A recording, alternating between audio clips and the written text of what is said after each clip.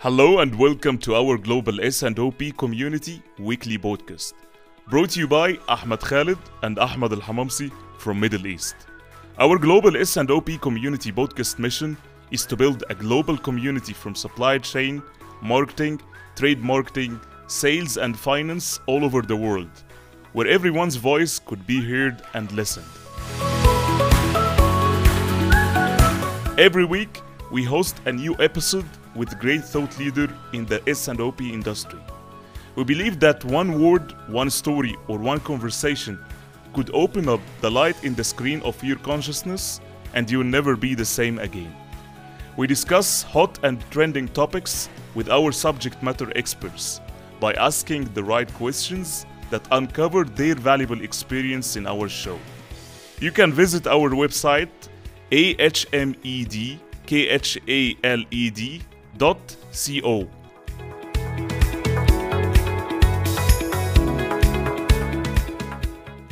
Stay tuned every week with our Global S&OP Community Podcast.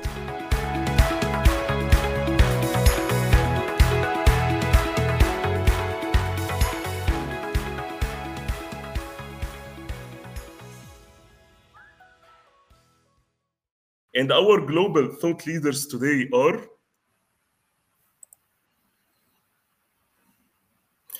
Yes, we have today, of course, two of great guests who have big experience in here in the Middle East and all over Africa. We'll start with Grant Swanepoel. Grant, of course, has responsible for maintaining and building relationships in the Association of Supply Chain Management. He handled a lot of projects in Middle East and Africa. He has over 15 years of experience, mainly in areas of S&OP, demand planning, supply chain improvement. Grant is, of course, holds a supply chain master's degree from University of Johannesburg, and he has a SCORE PE degree, of course. So we're talking about huge experience here, and of course from Association of Supply Chain Management, previously known as APEX. And it's one of the biggest, of course, supply chain associations in the world. So we're welcoming today Grant Swanepoel and Ahmed. If you can introduce our second guest, Douglas Kent. Sure. Our second global thought leader today is Douglas Kent. So Douglas Kent is the Executive Vice President for Strategies and Alliances at ASCM. Douglas, he played many roles. And Douglas has mostly over 35 years of transformational experience in advisory and consultancy. And I believe what makes him very unique is not only the years of consultancy and advisory by himself, but because of his experience in being a practitioner who understands the organization pain points, because he was in the same place before. His practitioner experience was with many large multinational companies all over the world. He is an APEX certified SCORE instructor. He is specialized in supply chain strategies and supply chain planning. And our topic today, even he is specialized in, which is the risk optimization. And he traveled mostly almost all countries around the world. And he led many workshops and educational programs all over the world. So without further introduction, can I ask you please to welcome with us our thought leaders today? And as usual, before just introducing them to our show, please, the combo one, okay?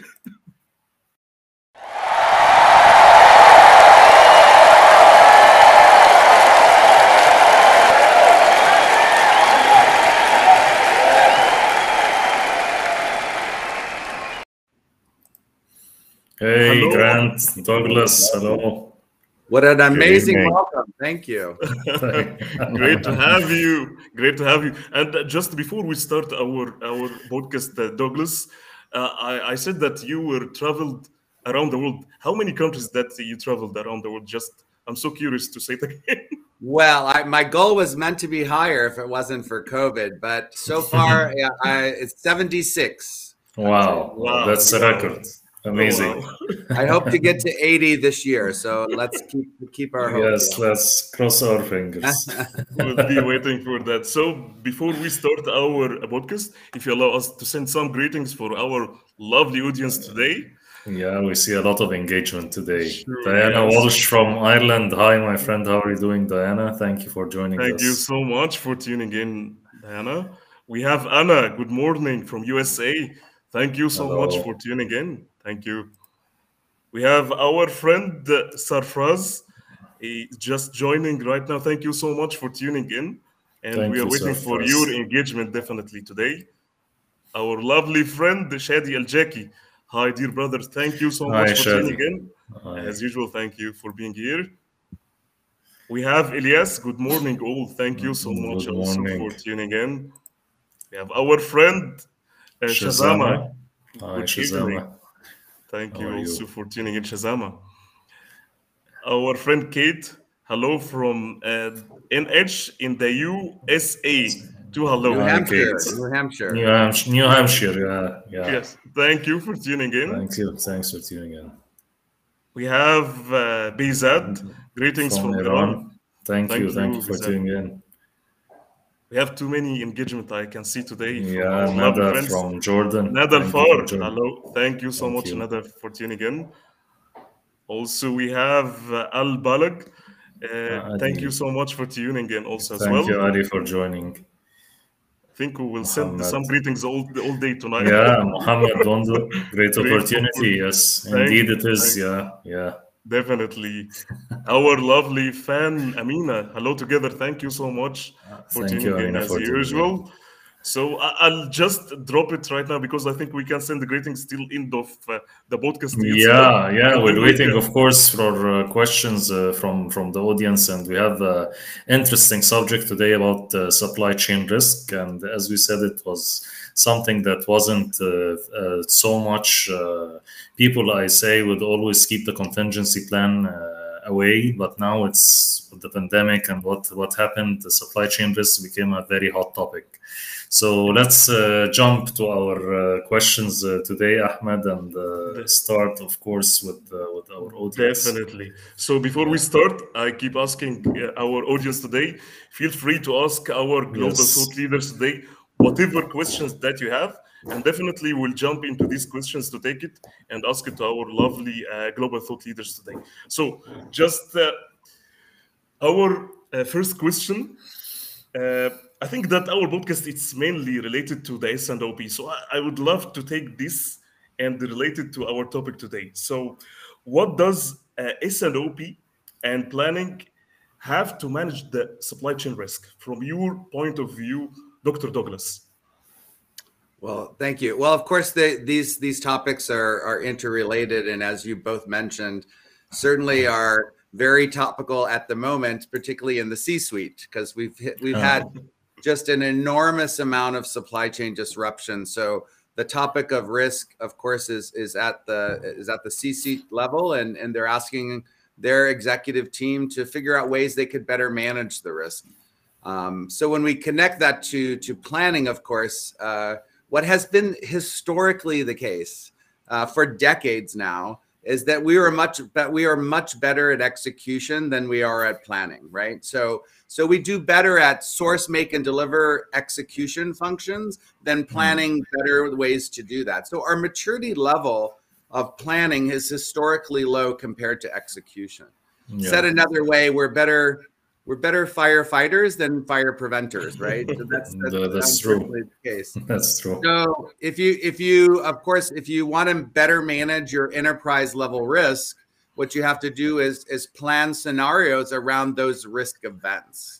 And that's what's really becoming interesting for us today, because there's just been so many unprecedented number of disruptions.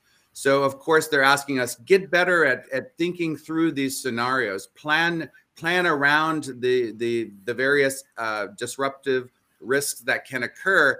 And you also have to think about how you monetize those, because you have to then prioritize those risks.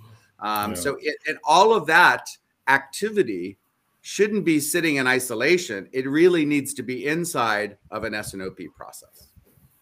Definitely. 100%. Thank you so much for this lovely one. And I would like just to listen also for Grant, because I know that you're also in love with S&OP demand planning expert, yeah. and Yeah. S&OP expert. So from your experience, what's your thoughts? Yeah, absolutely. And I mean, to echo Douglas's sentiment in this, and I've done a couple of projects with Douglas in the last few years, and we can almost with certainty say that one of the gaps in the organization is the planning aspect. And I mean, it's sort of like there has to be the basics in place, right? So a lot of companies want to go, we want to be an IBP master, right? Integrated business planning is like the goal because it's a buzzword. But what I think is very important is to get the basics right first. Doing the forecasting, making sure we're doing a bottom-up forecast and a top-down forecast, comparing the forecast to the potential risks, as Douglas had mentioned, and comparing the high, low, mid scenarios, for example, right? The quantification of this is very important, because we need to know in 6 months' time, what do we believe the risk is going to be on, for example, inventory, or are we going to have a problem with one of our suppliers, etc.? It's quite funny how, things like Chinese New Year, for example, surprise us every year. I mean, we know it's coming, right? Yes, that's true. And you find sometimes in the meetings that they're saying, sorry, we cannot deliver because of the Chinese. It's well known. It's not a surprise. It's not a risk. It's not supposed to be a risk. Absolutely. I mean, I've been on the firing line in S&OP meetings, being a person who's been the demand planner or the S&OP person, saying, oh, we're not going to get stock. But, and we absolutely that should never be an excuse, because anything that we can vaguely anticipate, we should be able to build in to an extent in our model. So that, for me, is just so important, and to have it in my mind. And if I can mention one other thing about the S&OP, is really ensuring we have the discipline for that, because that helps us identify and continuously go back to the actions that we said we were going to do to try to mitigate the risk.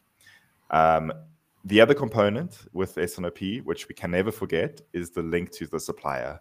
Of course, the customer demand, etc., but really ensuring we even on a monthly basis go back to our supplier and ensure they are very aware of what our future plans are, and that will help to just elevate some of the risks up to the future or up to the surface.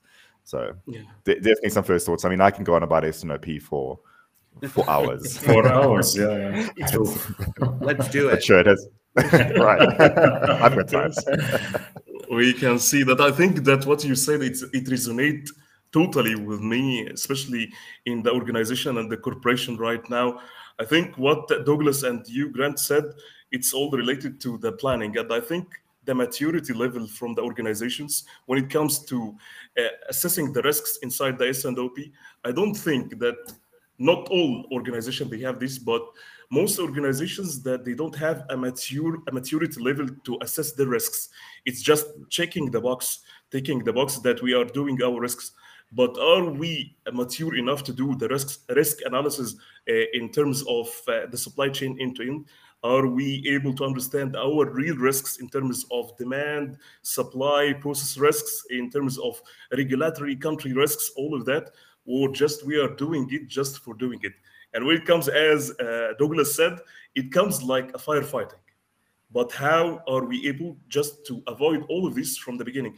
Are we planning it in the right way, or just we are doing it just to take the box? This kind of maturity should be there inside the organizations, because most organizations they have some ego, I would say, enough that we can do everything. But when it comes to risk analysis and risk management, somehow there are bigger risks than your organizations. So keep it to the experience and the expert people.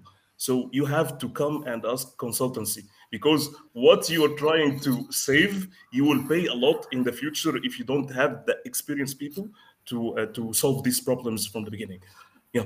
Definitely. Some organizations, they just go away from asking consultancy because of the fees or because of something like that. But at the end, it fight back, because it's all about cost efficiencies. It's all about customer service level, about cleansing the data, making sure that you have the right baseline forecast, all that. And companies, they really sometimes, some of the organizations, they don't take care of that, and it ends at it fires back on them. So definitely, I think we started to have some questions in Yes. pouring in. Yeah. Yes. Yes.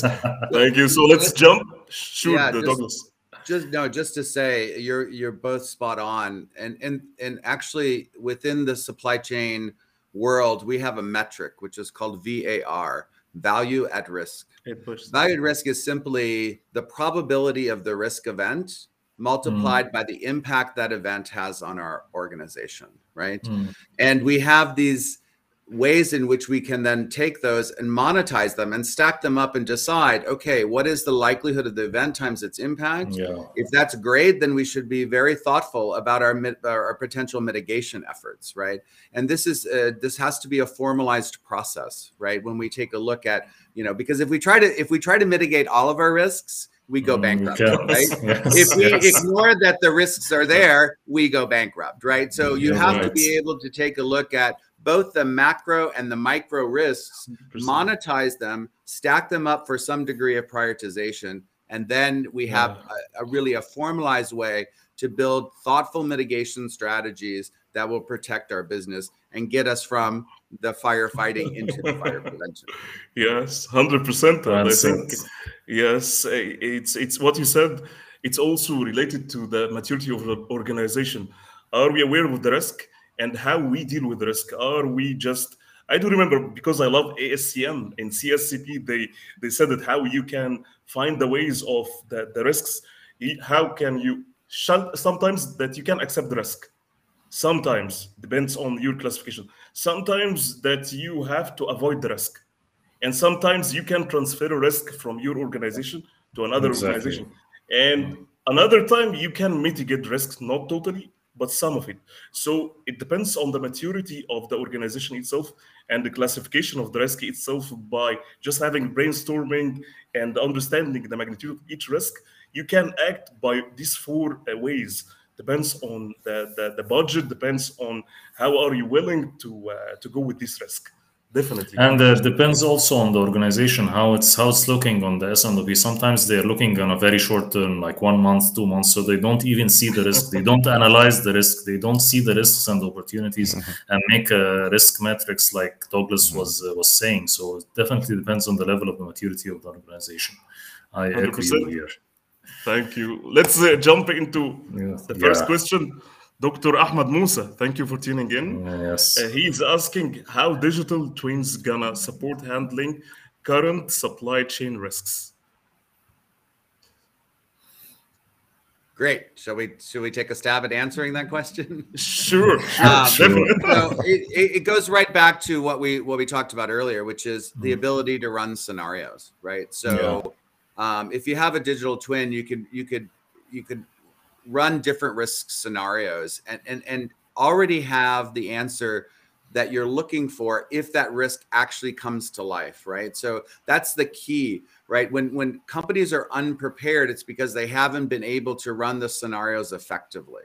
So then they're trying to figure out what to do when the risk event occurs. What does that do? It makes our response latent, right? We take too long to be able to recover. Our agility, our resiliency is weakened because we don't have an answer to that. And I think we'll talk about it a little bit later, but we did an entire resiliency study in collaboration with the Economist Intelligence Unit. And in that study, basically, it really indicated is we don't do strategic scenario planning. We don't have, we talk about, different risk events occurring, but we're not prepared for the response to those. We don't have a playbook that we need that when the risk happens, we're able to respond more effectively, more efficiently, certainly quicker than without having that playbook strategy. So a digital twin is a way in which we can use that aspect to run these scenarios, become more prepared, and have that playbook ready. Yeah. Great. Thank you, Douglas. Thank you, Douglas. Do you have any thoughts, Grant, with your experience? I absolutely agree with Douglas, and I think that using digital capabilities within your S&OP process is becoming essential, right? You want to do as much as possible of that, especially at the tail end of the the SKUs with maybe high volume, the SKUs that you sell a lot of, and you can easily forecast for, also building into that risk elements, right? And those risks, as we looked at earlier, would include not just the economic risks, but the environmental risks and the ethical risks as well, sitting into those. And you can definitely do that a lot easier with using digital technology. Thank you. Thank you, Grant. I think we'll jump into the next question from our friend Shazama. She's asking, is supply chain management become completely digital all over as you have traveled all over the world? So I think this question is asked to Douglas, definitely. Yes, definitely. Douglas, yes. Yeah, so I think first of all, we should define what digital capabilities really mean. So at ASCM, we did a very large partnership with Deloitte, and we build what's called the digital capabilities model. And think about those words, digital and capable, right? So when we think about digital, it's not about doing the wrong things faster, right? We're talking about really rethinking what it is that we do, whether that's our internal ways of working inside of our own four walls, or how we engage with our supply chain trading partners, our customers, and our suppliers. So when we think about digital, it's really about building a new set of capabilities that will change the overarching process. So we're not just trying to automate an existing set of processes. We're really re-engineering how we connect internally from department or function to function, and with our various ecosystem stakeholders. So what we found is, an answer to the question is yes, everywhere in the world right now, because most people had digital agendas, 5-10-year plans that got massively accelerated when we had to rethink how we do business in the world of COVID. So this isn't country specific by any stretch of the imagination. Everybody had to figure out different ways to service a customer, to interact with each other, to continue collaborations with customers and suppliers, et cetera. So really what we see is that digital has really started to transform the world. The hard part about it, of course, is it is a new way of working. It is not the same set of processes. And we don't necessarily, and what concerns me the most is not whether or not we have access to technology to digitally transform our world, but are our skills of the individuals who have to do that work, are they increasing in maturity at the same speed as utilizing the technology? So that's where the real concern is. Yeah, we had to speed up, accelerate the agenda, adapt new technologies and ways of working. Now, can our people, can our talent keep pace? Exactly. I think that's the main idea, the skills of the people, and how to make sure that people are well trained to adapt to this technologies. Because I always say the success of any process depends like 60, 70, and sometimes 80% on the people on the ground, and on the people who executes the programs and who are part of the S&OP, for example. So people. I agree with you. Yes, definitely. Thank you, Douglas. Ahmed. We'll jump into the next question. I have many questions today. So our friend Mai, thank you for tuning in, Mai. She's asking, do you think that building inventory and evaluating inventory levels at every node will become an integral part of the S&OP? I can definitely take a first. Yeah, it is a good question. I can definitely take a first stab at this. Building too much inventory is also a risk, right? And I think the question should never be, should we put more inventory in? The question is, what is the right inventory level we should have to support 100%. either the variability of demand or the variability of supply. Because that is the reason we have inventory. So what's important to make sure we understand is the policy around inventory. It's not about keeping $1 million of the SKU or this brand or whatever. It's about how much cover do we need to support the potential risk, which is the variability in the forecast, whether it's on a supply or demand side. It's much more detailed than, I think, just saying we need more inventory. And to answer the second part of this question, which I think is about every node, we do have concepts like DDMRP, for example, which would look at like how much inventory you keep at every node. But I would apply the same logic to that, is break down that supply chain to where we see the biggest variability, the biggest risk, and that's potentially where you may need more inventory, yes, right? The plan is never to 100% cover for all eventualities and all possible variations, because you will spend so much money on inventory that you won't have a business. But what's really important is that we make sure we understand as much as possible the risk and put the actions or the activity in the place or the node within the supply chain that will be the most beneficial, right? So it's a brilliant question, and I think there's so much depth to this, but it really does require that very detailed analysis in any case.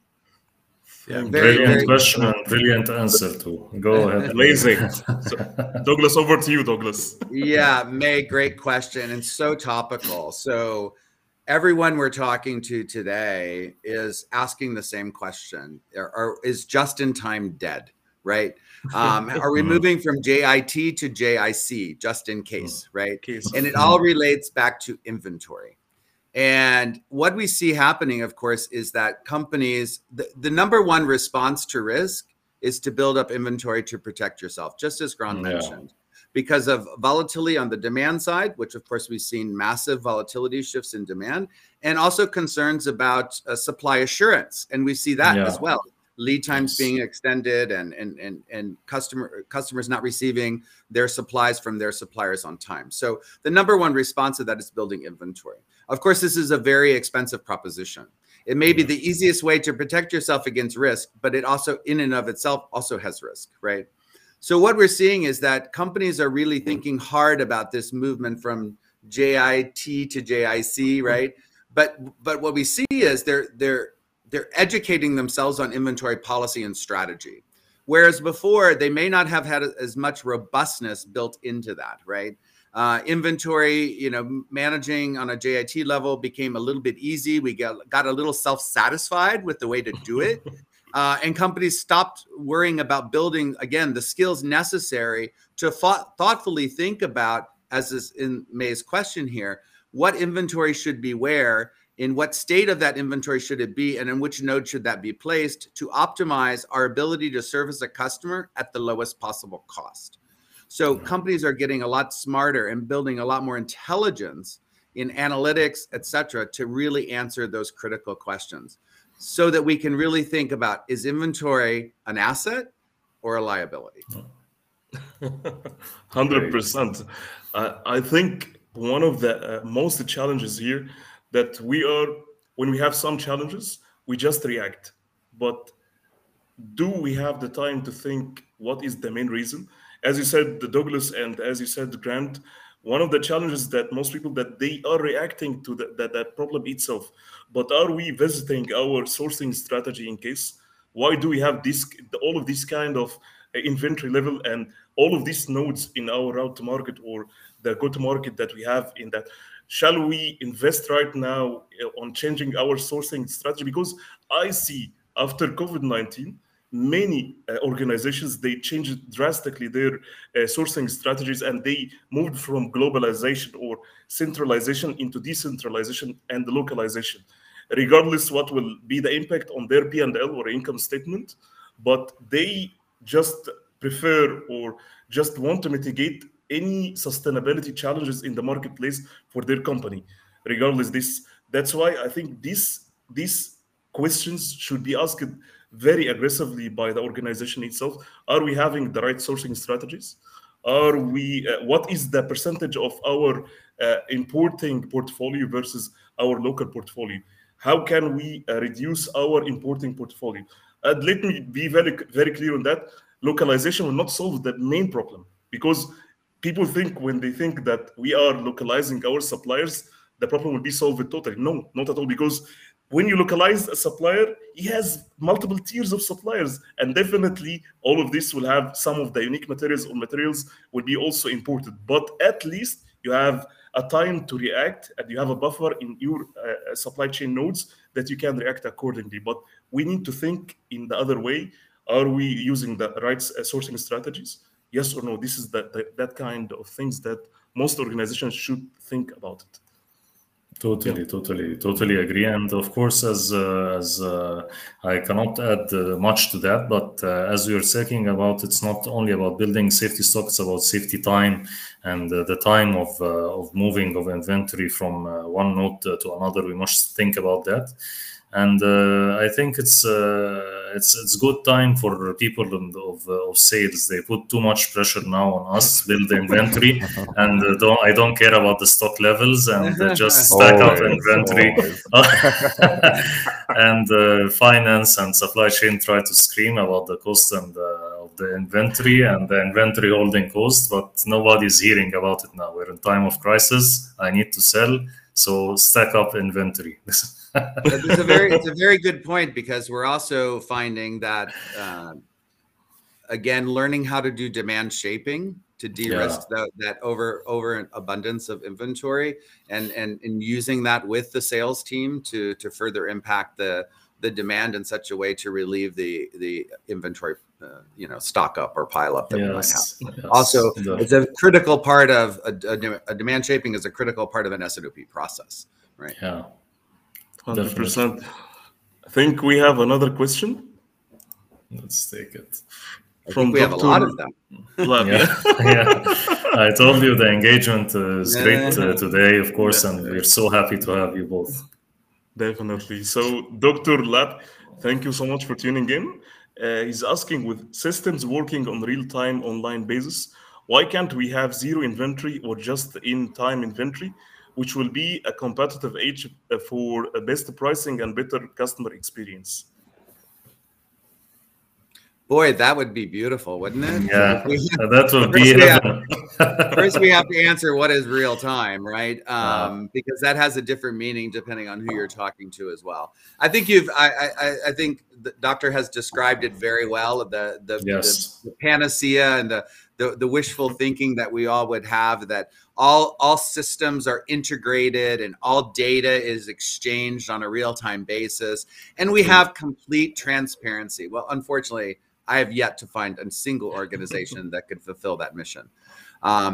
Again, I'll go back to where one of the key problems are, that was really one of the findings from our EIU study on resiliency, was that we don't have the control tower visibility that's necessary to fulfill this dream that the doctor has put out for us, right? Yeah. And if we did, and companies did have multi-hierarchy visibility from customer to supplier, including channel partners and transportation, third-party logistics companies, and our suppliers' inventory levels or cycle times. If we had that level of visibility, then of course, and that information was being exchanged, consistently on a real-time basis, then perhaps we could get to this zero inventory or truly just in time. Unfortunately, again, we have a lot of resistance to doing so, because companies don't like to share information outside of themselves. Yeah. There's trust-related issues. There's issues relative to data integrity.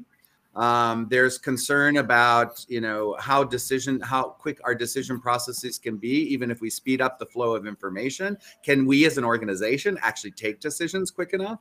So there's a lot of barriers to achievement, and technology is not one of them, right? There's a lot of barriers to achieving this control tower approach to gain the visibility on a multi-hierarchical basis. And most of them are around people, around trust, around data, etc. It's not the technology. So we have been given the gift of the technology, but unfortunately we can't absorb it. Yeah, we can't absorb it. Yeah, brilliant. I agreed on that, and I think that you remind me, Douglas, about something related to the just-in-time inventory and zero inventory. So I think everyone wish to have like just-in-time. Every one of us. Inventory is something that we need to look at it, definitely. But just in time, it has cost. Definitely, it has cost on the other side. It's not something easy that you can have all of your suppliers that you'll have it just in time. It has cost on the other side. And I do remember one of the challenges from an organization. I had the experience with that. Some people think that just in time, I can use some consignment models. So by this way, when I have a consignment models, I have all my materials. I can bury all of my materials at the supplier side. But this is not the truth because, again, yes, most probably that you're not holding anything at your books, but at the same time, it's like a temp bomb. So people or the planning department, if they don't take care about what is in their out of their books and with the suppliers themselves and use this in the other way that can really harm the organization, it could lead to a devastation and real big risk if they don't think about it right now. So consignment model, just in time, they think that just in time, when I order something from a supplier, I have it like a centralization and he ordered from many suppliers. And once I use this material, I'll pay for this. But definitely this is a time bomb because if you have a perishable products, if you have materials that have shelf lifetime, definitely you could have some challenges if you have negative price, if you have some obsolete stocks, or if you have many risks on that time. So don't mislead yourself about just in time. I should have everything just in time. It has another cost on the other way. So think both ways. This is what I want to say in that one.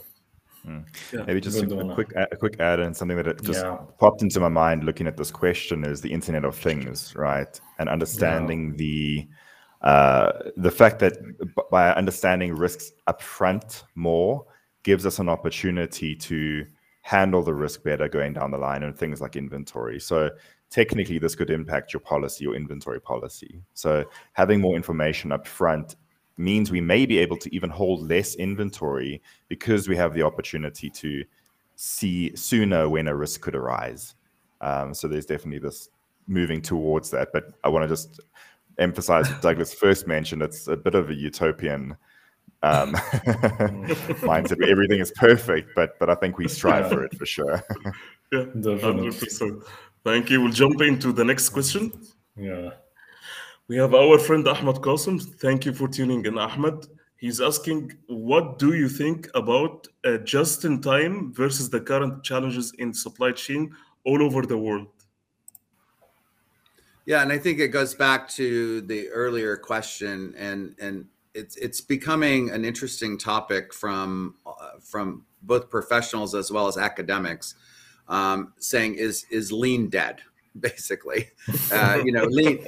It is an interesting. I mean, I could fight with a few of the lean leaders in the world and say, again, let's talk about this. Again, back to, is inventory an asset or a liability, right? If it's there to enable sales, then it certainly is an asset, right? But if you don't manage it effectively, it quickly becomes a liability. So I think what we're going to see again is this buildup of internal capabilities to optimize inventory and across the various nodes. This is known as supply chain network optimization, right? Supply chain network optimization takes a look at the flow of goods, and it creates the ability to run scenario modeling to say, if I want to maintain this level of service, at what is the most optimal cost of doing so? And then that gets translated down to inventory positioning across the various nodes. And companies, again, probably didn't put as much robustness into running optimization scenarios as they are now. And if they did, it was more what I would call episodic. So if something changed in my network design, I would rerun an optimization rather than internally build the capability. So, episodically, maybe outsource it, say, for example, if a company did an acquisition and suddenly they had additional distribution centers or warehouses or manufacturing facilities around the globe, they would episodically run this optimization. They didn't internally build the capability to do so. But now we have to run it at a cadence. If we really want to manage just-in-time inventory flows and levels, then we have to run it at a much more frequent cadence, which means I have to build that capability inside my organization. How do I internally have the capability to run optimization on a more frequent cadence to really achieve the objective of having as just-in-time like levels of inventory as I can? Beautiful. Thank you so much for this lovely answer. We'll jump into the next question. Let's go. Our friend Muhammad Amir Khan, thank you for tuning in. He's asking, from where do you think a supply chain manager should start identifying and analyzing risk in S&OP? Everywhere. I knew he was going to say that. I mean, there's different types of risks, right? And I think the different types of risks fall into different places in your network and in your supply chain. So, I mean, if we look at a typical S&OP, it's a demand review, supply review, the balancing function, and then an executive S&OP. And all of those areas can have specific risks. I mean, on the demand side, we know that's the customer. What if the customer goes to a competitor? What happens in the market? You know, all those types of risks, more commercial kind of things. And then we have the supply risks, right? And I mean, even if we look at what, Douglas had mentioned it a bit earlier, the resiliency survey that was done a couple of months ago. And a lot of what is included in there, the types of risks that came out, a lot of them boil down to supply-related issues. So not getting the supply of products that you requested or that you had ordered for various reasons. So a lot of risk sits there as well, right? But the important part is the communication and the linking between those two, and then that balancing function. This is what we could sell if we had an unconstrained environment and we had all the stock available. Yeah. This is what now we think the risks are bringing those in and overlaying that, right? If we really were to redefine S&OP, S&OP is really primarily about risk management. I mean, we're doing the forecast so that we can assess risks so that we can still supply our customer what they wanted. But yeah, I won't define that in a specific place. Definitely not. If you allow me, Hamamsia, if you allow me, I give something for Douglas and Grant, please. Please.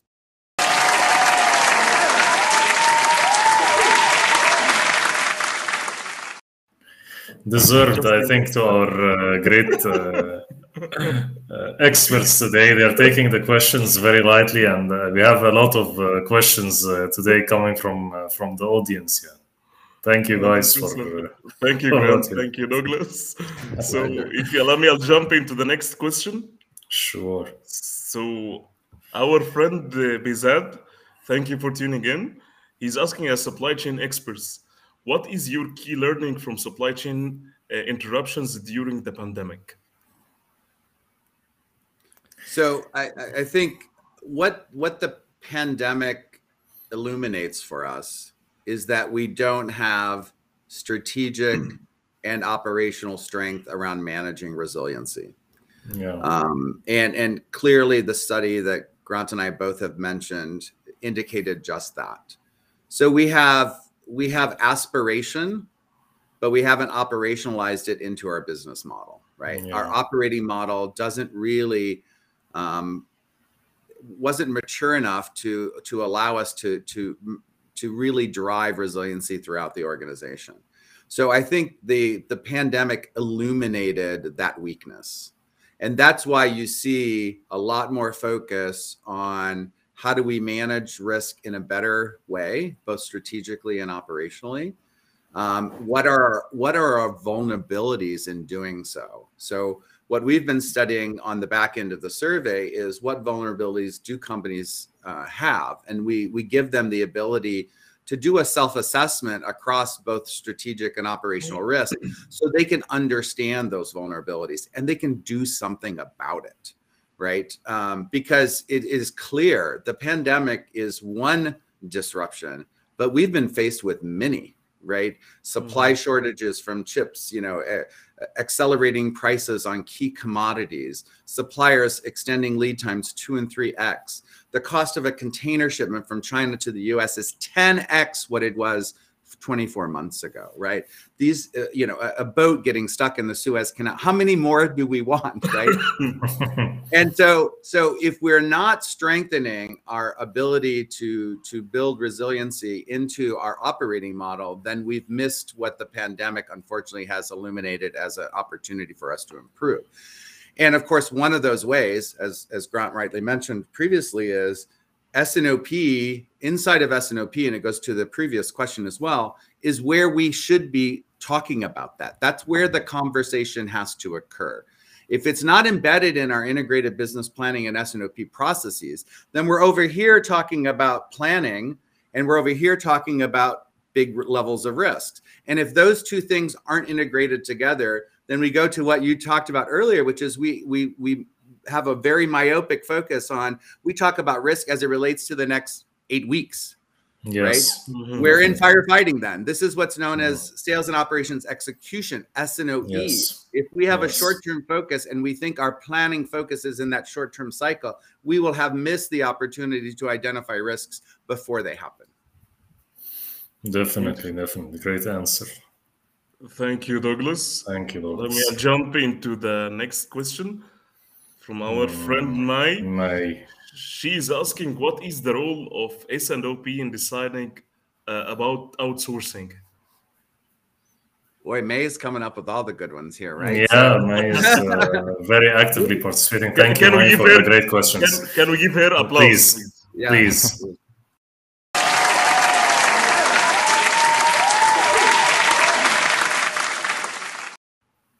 Just in case.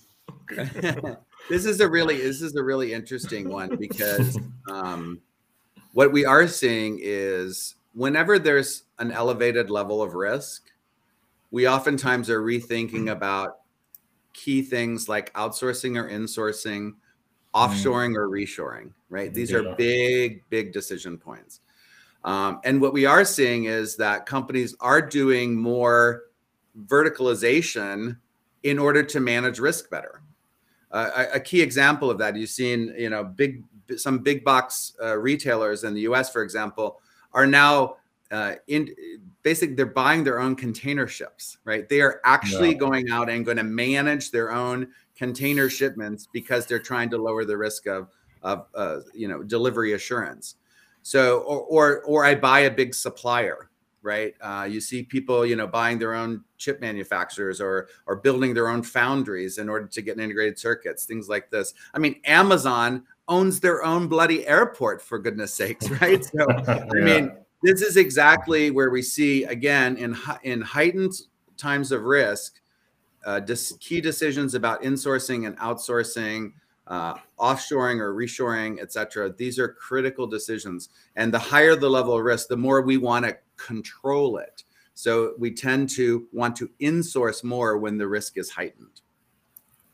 Yes, definitely. This comes back to decisions of like make or buy or things like that, or owning your own fleet. And like you said, in these times of risk, you try to control the risk by buying maybe or owning your own. You do a terrible job of it, by the way. Yes.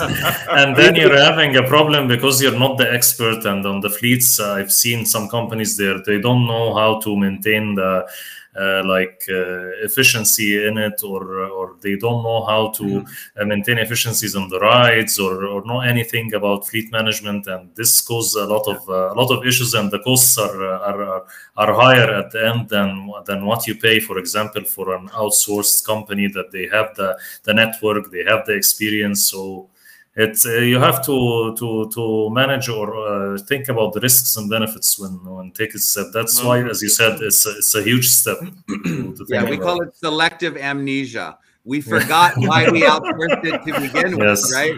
Yes. Because we didn't have the capability, and then we have selective amnesia, and then we decide, oh, I know. Let's do it again. Right? Yes. It's very devastating when it comes to outsourcing. I'll put my experience here. When it comes to outsourcing, and I see many organizations, they are cost driven. They don't care about what happens, but what they are looking for, it's how they can reduce their landed cost, and how they can save some of their margins, so that they can say that our supply chain cost is reduced by X amount, and we are doing this for the business in terms of margins. But this is just blind approach, cost many organizations a lot in the future. When it comes, especially with supply chain partners, if I'm talking with distributors, if I'm talking about suppliers, when you are outsourcing something that a company could have, and they have like a unique value proposition on it, or some competitive advantage over the competition, and you outsource this to them, I see many organizations, they regret a lot about these decisions because it was just blindly by the cost. They need to reduce the cost. And the cost that they estimated just as a saving, it was just neglected about the just, I would say, the losses that they encounter for when it comes just doing a contract with their outsourcing supplier or whatever. They lose a lot of market shares. They lose a lot of distribution. They lose a lot of their IMS or demand. So when it comes to outsourcing, you have to take the time and you have to do your studies and supplier risk analysis. How can you take this into consideration? Just don't be blinded only by one element. Cost could be one element from the outsourcing, not all the elements. That's why just I want to put my experience on that. Don't look only to the cost. There are many elements behind the cost. Yeah. Definitely. Yes. Good So, one. if I'll just jump into the next question. Time is flying Please. as usual. So, Yeah. we have our friend Ala Hassan. Thank you for tuning in. So, he's asking, some operations are complex. How to operate with the part that is not handled systematically? I think he's saying sort of what part is not handled by a system, right? Or what part is a little Yeah. bit too complex. Yeah. I mean, just from a demand planning perspective, which is part of the work that I used to do, it's about the art and the science of demand planning, right? And sometimes you have to put a little bit more art into it. So definitely with experience and with understanding the numbers, really, right? These are the parts of the things that sometimes you need to go beyond the system for. What I think the system helps very much for is to give you a baseline, right? But you still need to cleanse data. The system doesn't necessarily know unless you've somehow built it in there that you had a 3 years ago, we had a big promotion and we reduced the price significantly, and that's why we had the spike. But it's very easy to forget these things, right? And to just apply these in the future. So I think it's important to identify specifically what's typically the A items in the group, in your organization or the SKUs, and make sure that you do review those numbers, right? Don't ever just allow the system to do it by itself and never review it. Make sure that review process is always done. But I think as far as possible, it's to systemize and automate the process. Good one. Thank you. Thank you. Thank you, Grant. So, I think this question came also into my mind. I think we have many questions, but I'm so curious to ask. Yeah, I think we need a lot of sessions with our experts here, and as we expected, a lot of engagement. And thank you for the audience. Whatever we can take today, we will try, Grant, me, Ahmed, or even Douglas, to take it offline, of course, and answer all your questions. Go ahead, Ahmed. Yeah. So I'm just so curious about, based on, I know that Grant and Douglas, you have great experience all over the globe, but we need your experience and your view on what's happening in the Middle East right now in terms of risk assessment and risk management. What are those most challenges that you have with your consultancy and advisory experience, especially in the Middle East? Grant, do you want to take the first side of it, and I'll layer on? Definitely. I think what's important in the Middle East right now is a future view. And you can see this in many of the countries in the region who have a Vision 2030. There's some 5-year visions, there's some longer visions. And these visions have very specific elements to them. The question for us as supply chain practitioners is how do we support those visions and also take advantage of the opportunities that it may bring.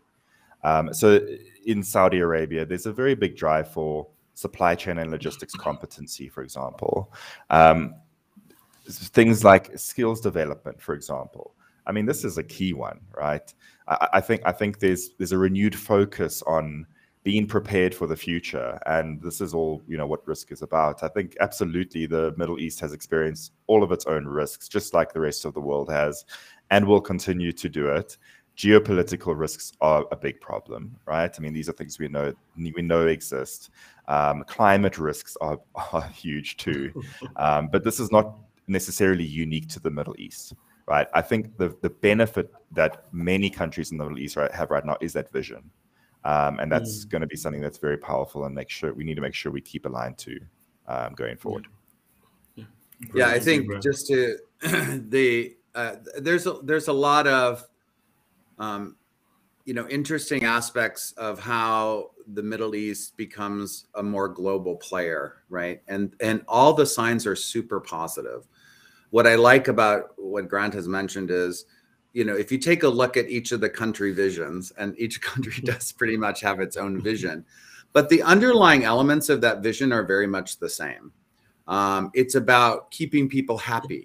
You don't see that in a lot of places. It's about really respecting our ecological aspects of our supply chain. So all about things around sustainability. It's about managing ethical concerns. There's so much goodness in the visions that are commonly shared across the various countries. But I think what is going to make it successful, and certainly what we see, as Grant has mentioned, as a trend, is that you're taking that visionary aspiration again, but you're looking at how do I enable that to actually happen. And what is true and what we recognize as an association is that investment in skills and competencies to bring that to life, to fulfill that vision, is actually being backed up by government-driven funding, Yes. which is not always the case, right? In fact, we're looking at this globally to say, what is it that the globe looks like in terms of the government's willingness to put a penny, to put pounds and pennies forward to actually fund education, to make training and supply chain accessible to people, to build a career path for these essential people to make that vision actually happen. And by far, I would say, from a cross-regional perspective, the Middle East is actually doing that. They're putting, as we say, the money where the mouth is, right? It's to say, I know this is a key element of enablement to build skills and competencies, and I will fund that. And that, for me, in addition to all the other underlying commonality across the different visions, is super exciting and probably unique to the region. I think, I will echo you about this, because I have experience here in the Middle East. I've seen the government started, as you said, to fund that. Even they started to hire experts to talk to the companies about the performance of their supply chain, the performance of their processes. Where do you think they are, the level of maturity of the supply chain? So we started to see that, and we started to see that more after the pandemic. Even the word supply chain, and everybody is talking about supply chain and improving the supply chain. And as you said, it's started to be powered by the government. So yes, we started to see this on the ground, from my experience. Yeah. So I think time fly as usual. We didn't feel it. But before we close this beautiful episode, definitely, I would like to ask you, Grant and Douglas, what are those big things that ASCM is looking after right now in the Middle East, and how you can help organizations and people in the coming period? Maybe, Douglas, I'll just start with the fact that we have a network of companies, of partner organizations in the Middle East and all over the world. If you go to the ASCM.org website, you'll be able to find a partner of ASCM that can support with many of the models, the processes, the frameworks, and also the training, obviously the APICS training and certifications that we do offer. In fact, we have got 1 or 2 new partners as well in the region. We have Symbiosis Consulting, I'd like to mention, since they're in Egypt, and I know we have Egyptian people in this audience here as well. And they're actually having a conference on the 5th and 6th of March, if you are in Cairo, which is about supply chain excellence and digital transformation. And also you could learn more about some of the ASCM products at that session too, which will be fantastic. But yeah, we have everywhere in the Middle East, and I don't want to exclude anyone else because there's so many. But absolutely, that's how we would go about typically supporting companies through ASCM products. Yeah, we've onboarded more new partners in the Middle East than any other region in the world over the last 12 months, to Grant's point. The other thing I would mention is we took a very strategic decision this year to make all of our frameworks and standards ungated from being a member of ASCM. So now it's available to anyone in the world. Our SCORE model standards, for example, our enterprise certification standards, etc. Our digital capabilities model. These used to be required in order to access it at the detailed level. You had to be a member of ASCM. So with our community and responsibility hat on, we now remove that gating. And so all of those standards are available to anyone in the world. So I encourage you to definitely investigate that. And I think that, you know, these are tools that will help you manage your supply chain in a better way. So please, you know, for the global audience here, if we can, you know, further assist or develop new things that you really see as a high value proposition, let us know. The things that we have developed, these very key assets of frameworks and standards, are now available globally. That's, I think, is a great initiative from the Association of Supply Chain Management, especially in these times of disruptions in supply chain. A lot of people, I think, will benefit definitely from that. So thank you, Douglas, Grant. The beautiful session. We're honored to have you today, and I'd like to thank also all of our audience. Lovely engagement. We had so much fun, I think, taking all these questions. We did not go, of course, with the questions, as Ahmed told you. We'll take a lot of questions today, but definitely, I think we covered the most of the subjects that we wanted to cover. Ahmed, if you have some final words. Sure. I would say I echo your voice. It's a pleasure to have you, Douglas and Graham, today. The amount of knowledge that we received today, as we spoke, it's a knowledge that we will never find in books, based on an extensive years of experience. 35 years of experience from Douglas and 15 years of experience from Grant. So if you echo all of this or add it up, it's 50 years of experience only in 1 hour. Definitely, it's our pleasure. And I believe that there will be a lot of collaboration in the coming period. And we'll be waiting for you here. And let's have another session based on this lovely audience and engagement. Let's have another topic that we can cover based on your lovely experience. Thank you so much. Would be our pleasure. Thank you, Grant. Thank you, Douglas. Thank you, all our audience. Take care. Take care. Bye-bye. Bye. Thank you for listening to our Global S&OP Community podcast. We hope that you have absorbed some values from this episode. Don't forget to subscribe to our podcast to be notified every week with the new episode. You can visit our website ahmedkhaled.co or ahmedkhaled.co.